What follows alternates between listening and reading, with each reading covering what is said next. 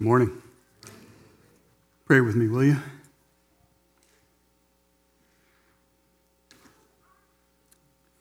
Father, we come to your word eager to hear from you, eager to let your word impact our lives.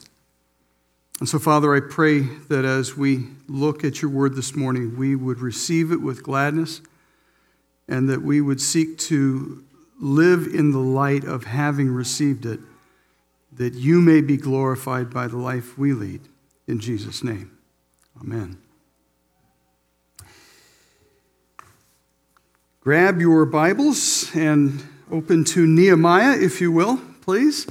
I believe that's page 398 in the Bibles that are under your chairs.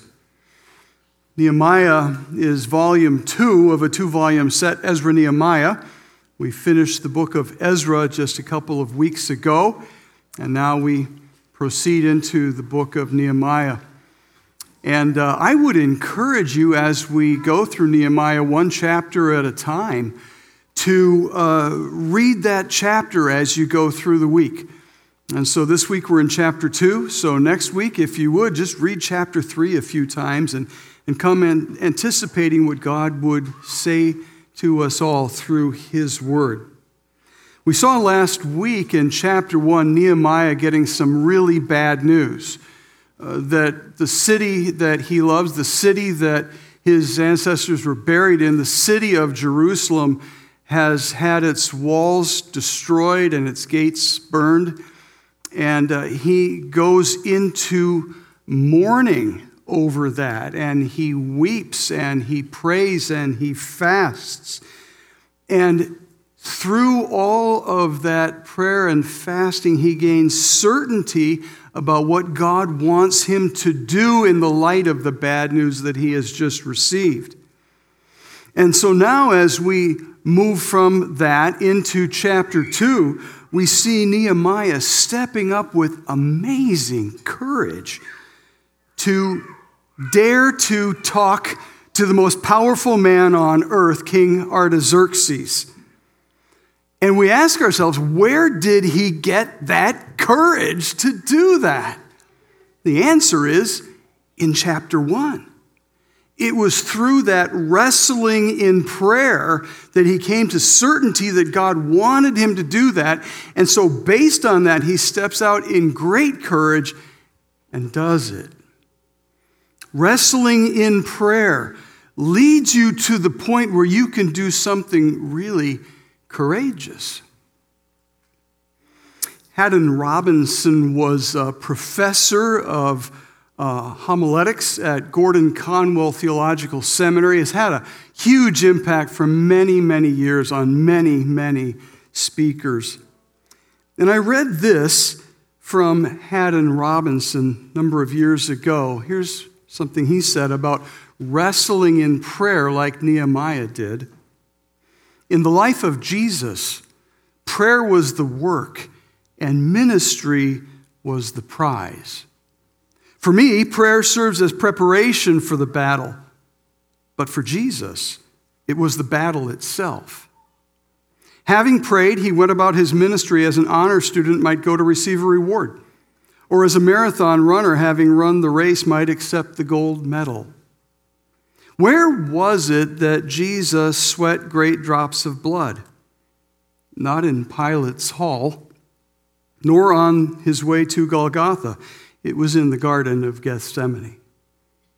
There he offered up prayers and petitions with loud cries and tears to the one who could save him from death, Hebrews 5:7.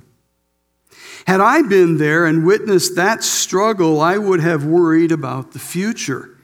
If he's so broken up when all he's doing is praying, I might have said, what will he do when he faces a real crisis? Why can't he approach this ordeal with the calm confidence of his 3 sleeping friends?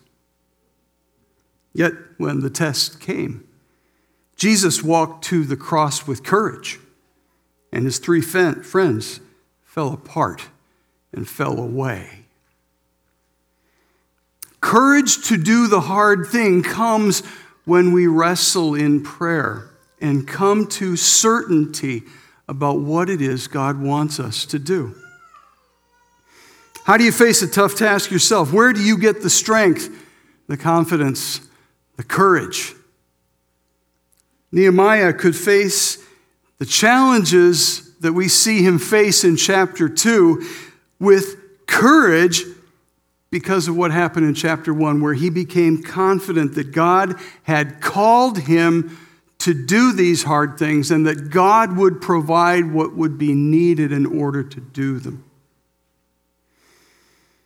In the first chapter, Nehemiah gains certainty of what it is God calls him to do, and he puts it to the test right away.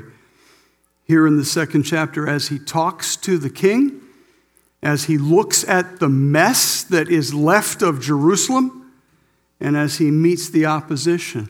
And because he is certain of his calling from God, he can face those challenges with confidence. And we can too.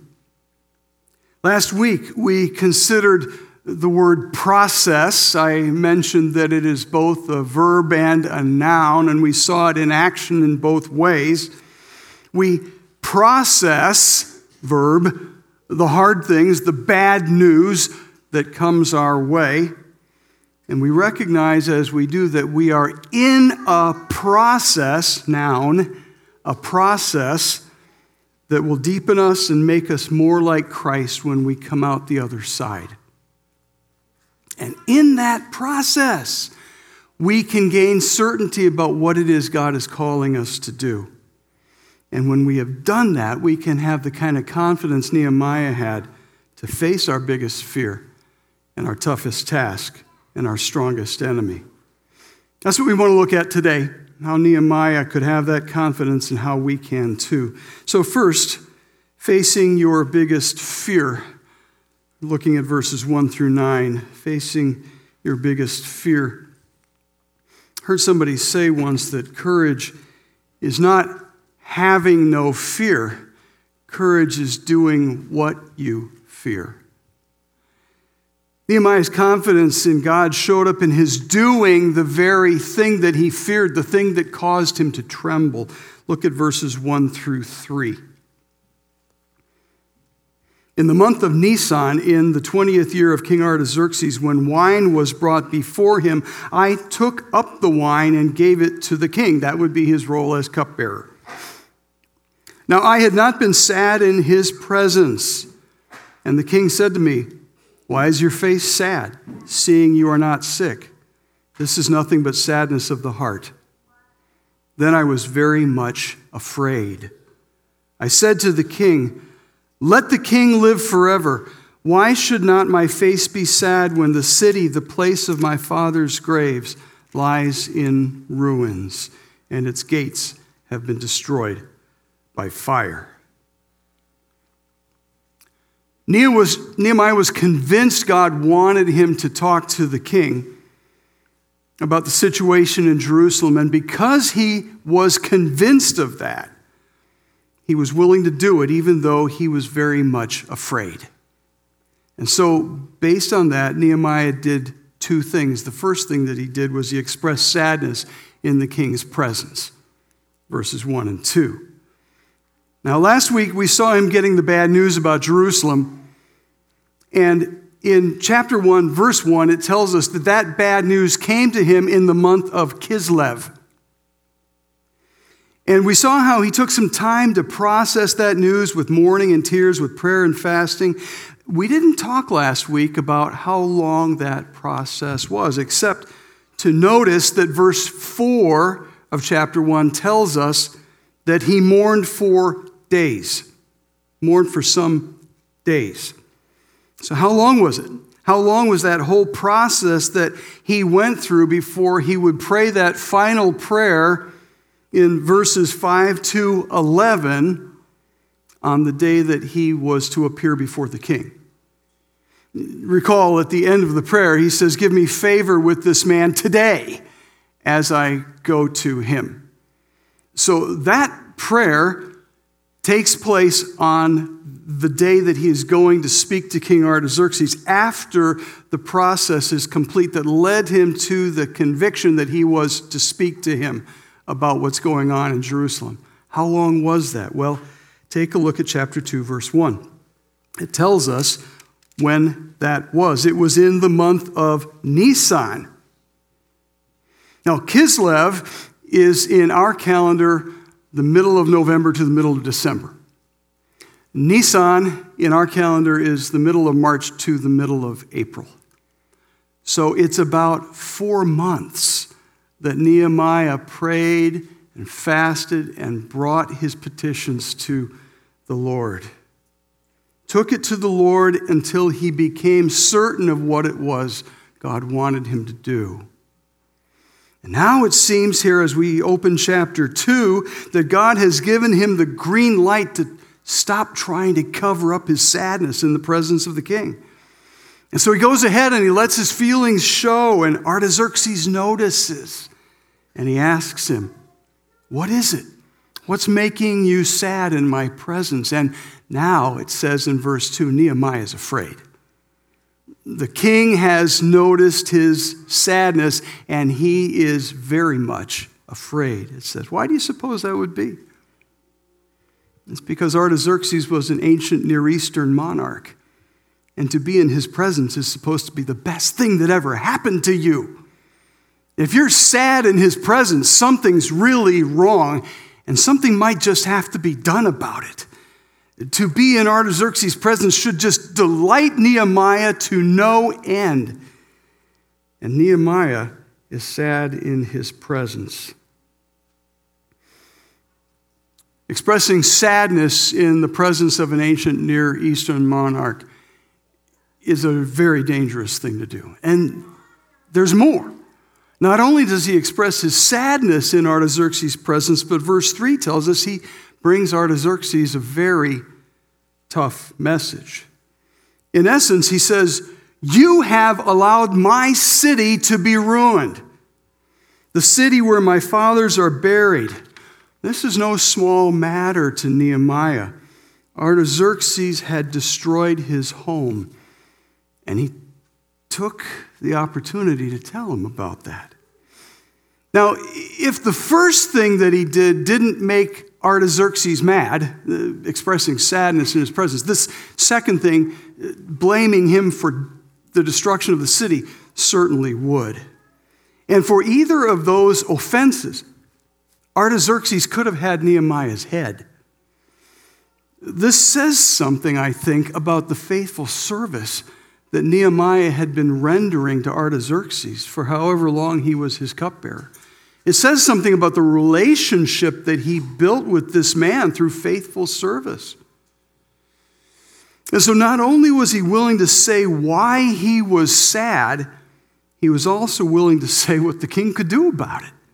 Look at verses 4 through 6. Then the king said to me, "What are you requesting?"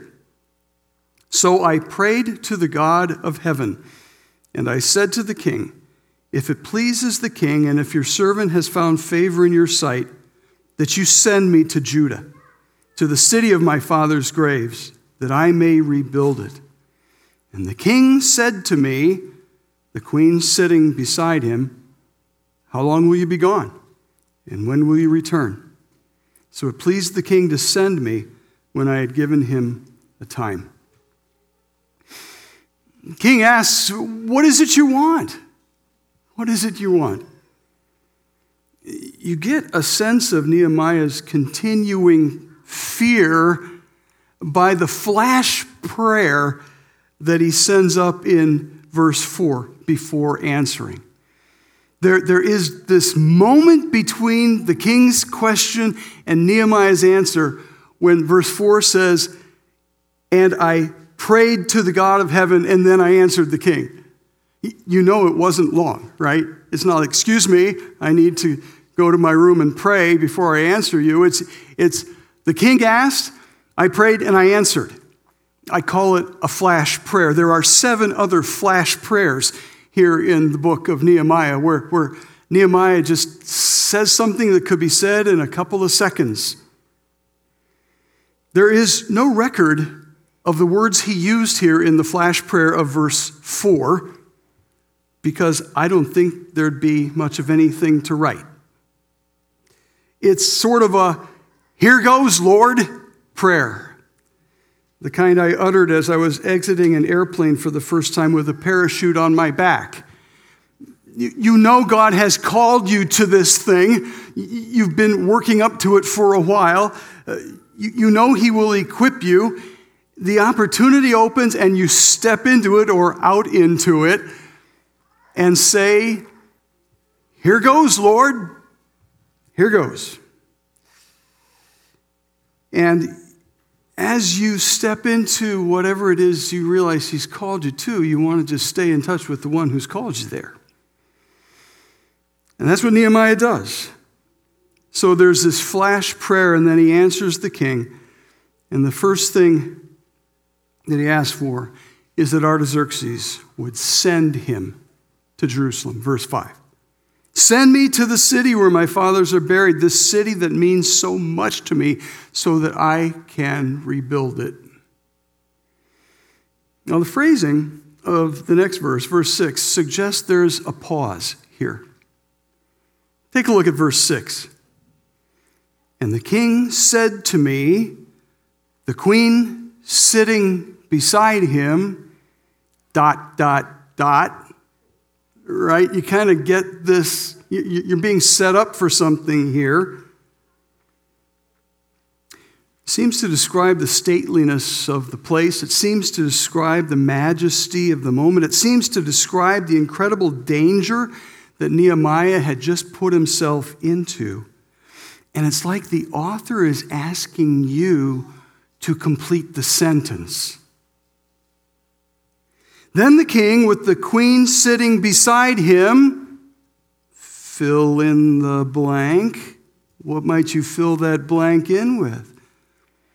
"Said, 'Off with his head,' or stood up and tore his royal robes, or maybe rose in anger and said, 'How dare you insult me in the presence of my queen?'" Any of those could have been possible.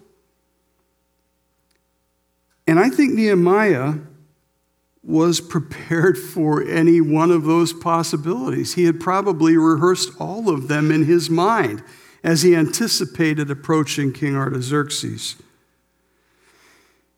But he was sure that he was doing what God had called him to do, and so he did it anyway. Courage is not the absence of fear, it's doing the thing you fear. The very next book in the Bible is the book of Esther. You remember when Esther got to that point, she needed to speak to King Xerxes, Ahasuerus in the ESV, otherwise known as Xerxes. And going in to talk to him, what does she conclude? "I'm going to say this, and if I perish, I perish. I will perish knowing I'm doing the thing God has called me to do." But the king completes the sentence for the author in verse 6 by asking Nehemiah, just, "How long are you going to be gone? When will you be back?" And Nehemiah knows now that he's got a favorable answer, and so he tells him how long he needs, and he dares even to ask for more. He asks for some help. Look at verses 7 through 9. "And I said to the king, 'If it pleases the king, let letters be given me to the governors of the province beyond the river, that they may let me pass through until I come to Judah. And a letter to Asaph, the keeper of the king's forest, that he may give me timber to make beams for the gates of the fortress and of the temple, and for the wall of the city, and for the house that I shall occupy.' And the king granted me what I asked, for the good hand of my God was upon me." He asks for some things. He asks for letters of safe conduct. Remember, Ezra didn't do that. Ezra had just gotten done boasting about the greatness of God, and he couldn't bring himself to ask for any kind of help. Nehemiah sees it differently, asks for letters of safe conduct. He asks for letters requesting timber for the rebuilding. And the king gives him all of that, plus more. Verse 9 tells us that he gives him a cavalry escort. Why? Verse 8, because the good hand of my God was upon me. God had provided. I'm doing the thing God's called me to do, and he's going to provide what I need to do it. So, what's your biggest fear? What would happen to that fear if you took about 4 months to pray it through and became convinced of the action God wanted of you in dealing with it? That's what Nehemiah did. It's not beyond any of us. If you knew for certain what God wanted you to do about the thing you fear the most, do you think you could have the courage to put one foot in front of another and do it? I'd say, of course you can. If God has called you to do that thing, he will see you through it. He will provide what's needed. When you're certain of what God wants you to do, you'll have the confidence to face your biggest fear. The second thing that we see in Nehemiah here is facing your toughest task in verses 11 to 18. Take a look with me at verses 11 to 16 first. So I went to Jerusalem and was there 3 days. Then I arose in the night, and I and a few men with me, and I told no one what my God had put into my heart to do for Jerusalem. There was no animal with me but the one on which I rode. I went out by night by the valley gate to the dragon's spring and to the dung gate, and I inspected the walls of Jerusalem that were broken down and its gates that had been destroyed by fire. Then I went on to the fountain gate and to the king's pool, but there was no room for the animal that was under me to pass. Then I went up in the night by the valley and inspected the wall, and I turned back and entered the valley gate, and so returned. And the officials did not know where I had gone or what I was doing, and I had not yet told the Jews, the priests, the nobles, the officials, and the rest who were to do the work. Nehemiah arrives in Jerusalem, stays a few days, and wants to size up the situation firsthand. So he sets out on a secret mission at night to inspect the walls. We have a diagram that shows the city of Jerusalem, and I've marked out on the bottom of it the path that he took. He came out through the valley gate, went past the dung gate, up around the fountain gate, couldn't get in through the fountain gate. It says there was no room there for the animal that was under me to pass. So either he couldn't get through the fountain gate mounted on his horse, or he couldn't even lead the horse through it. Such is the disastrous state of the city of Jerusalem. And at that point, he has seen enough. And so he turns back and comes back through the valley gate. He didn't even go all the way around the city. He had seen enough in that brief time during the night. Things are in bad shape. The walls are broken down. The gates are burned. What does he do now? What does he do now? What does he say to the people who had been living there, who had been so beaten down? Does he say, "Nice place you got here"? These people were demoralized. They had done what they could, and they realized they were powerless, and there was nothing more they could do. They tried to rebuild, but the local opposition was strong. And the local opposition had the backing of King Artaxerxes. And they'd come to the conclusion there was nothing more they could do. Would Nehemiah really be able to change any of that? What might give him any reason to think he could? The answer is back in chapter 1. It's that wrestling in prayer that brought him to the confidence that he was the man God wanted to use and that he would be able to make a difference. God had put it on his heart, verse 12, to rebuild Jerusalem. And based on that, he had confidence in what he could do. And more than that, he instilled confidence in the demoralized people that he had to deal with there in Jerusalem. Look at verses 17 and 18. Then I said to them, you see the trouble we are in, how Jerusalem lies in ruins with its gates burned. Come, let us build the wall of Jerusalem that we may no longer suffer derision. You can just hear him speaking confidence into them. And I told them of the hand of my God that had been upon me for good, and also the words that the king had spoken to me. And they said, let us rise up and build. Let's do it. So they strengthened their hands for the good work. I read of a man who early in his ministry became so demoralized and discouraged that he wondered if God had really called him into it. And he concluded that if God had, then God is not good.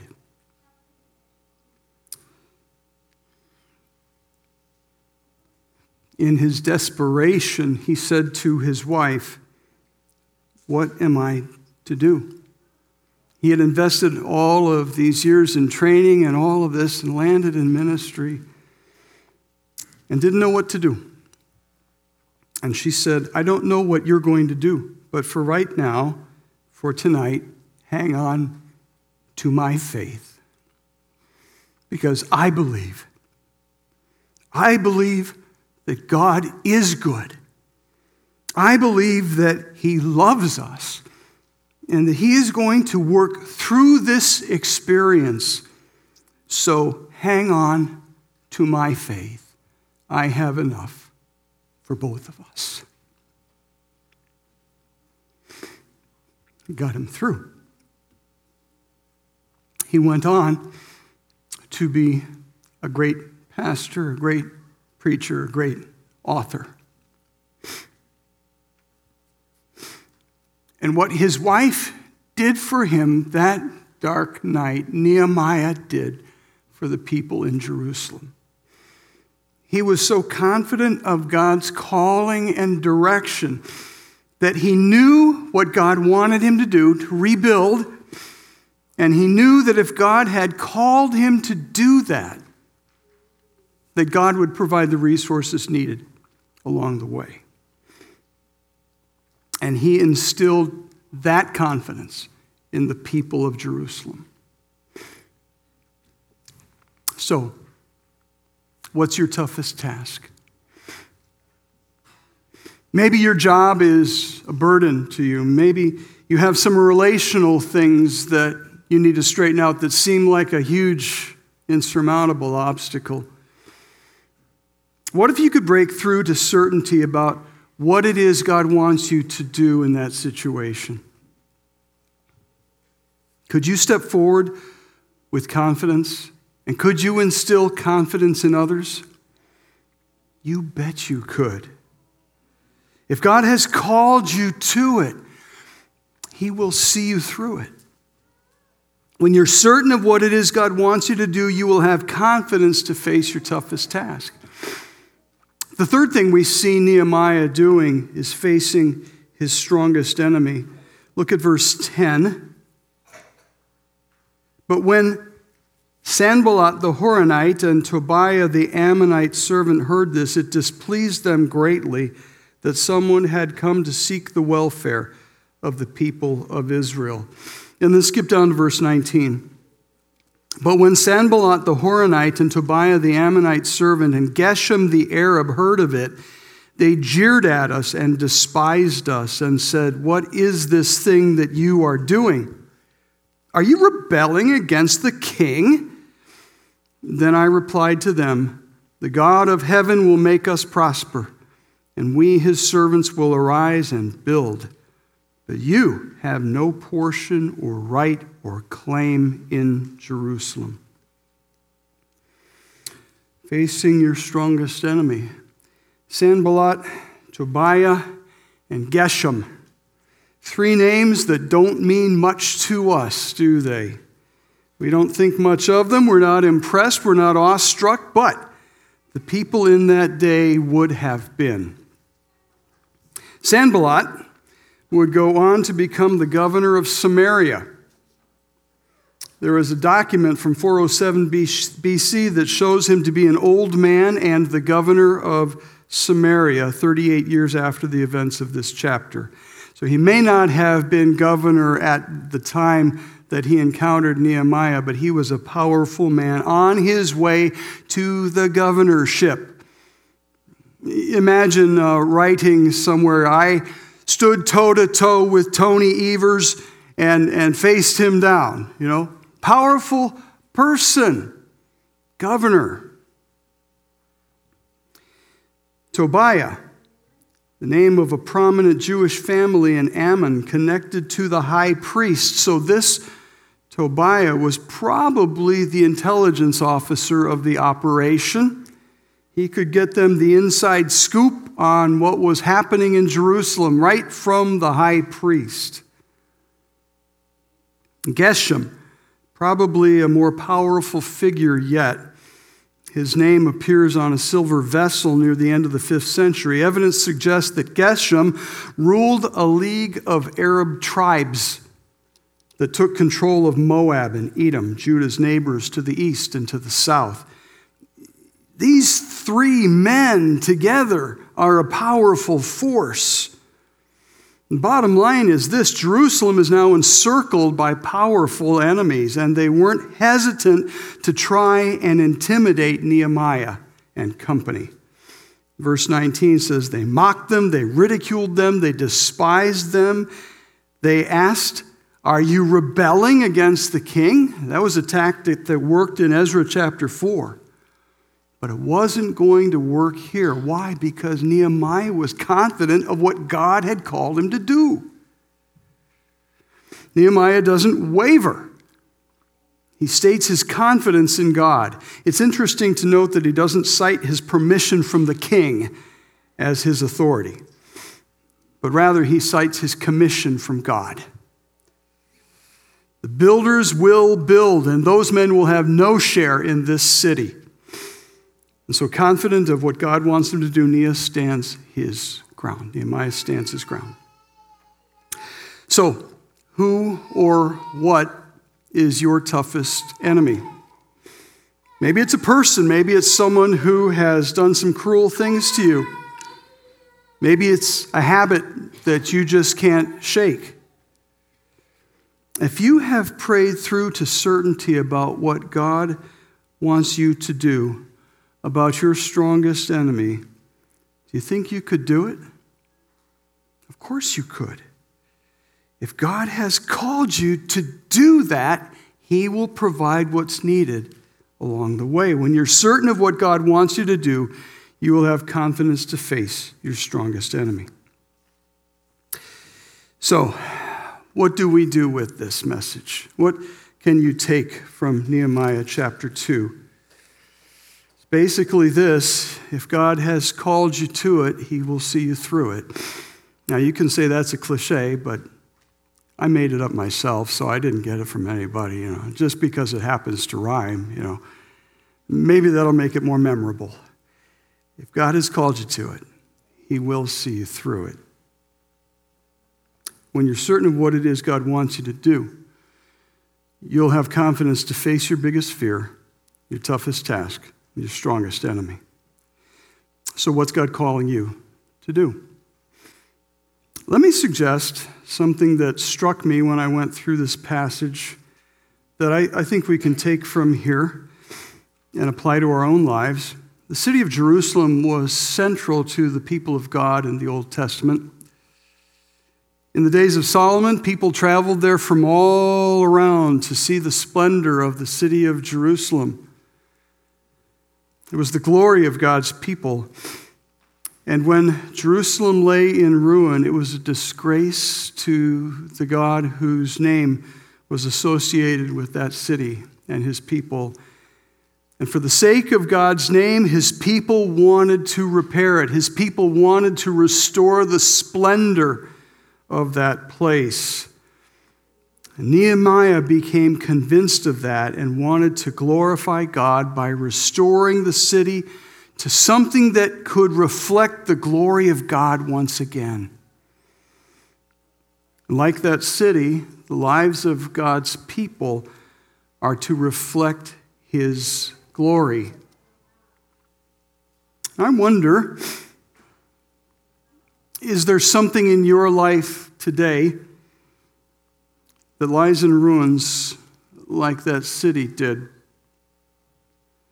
Is there something that God looks at in you and says, this does not glorify me?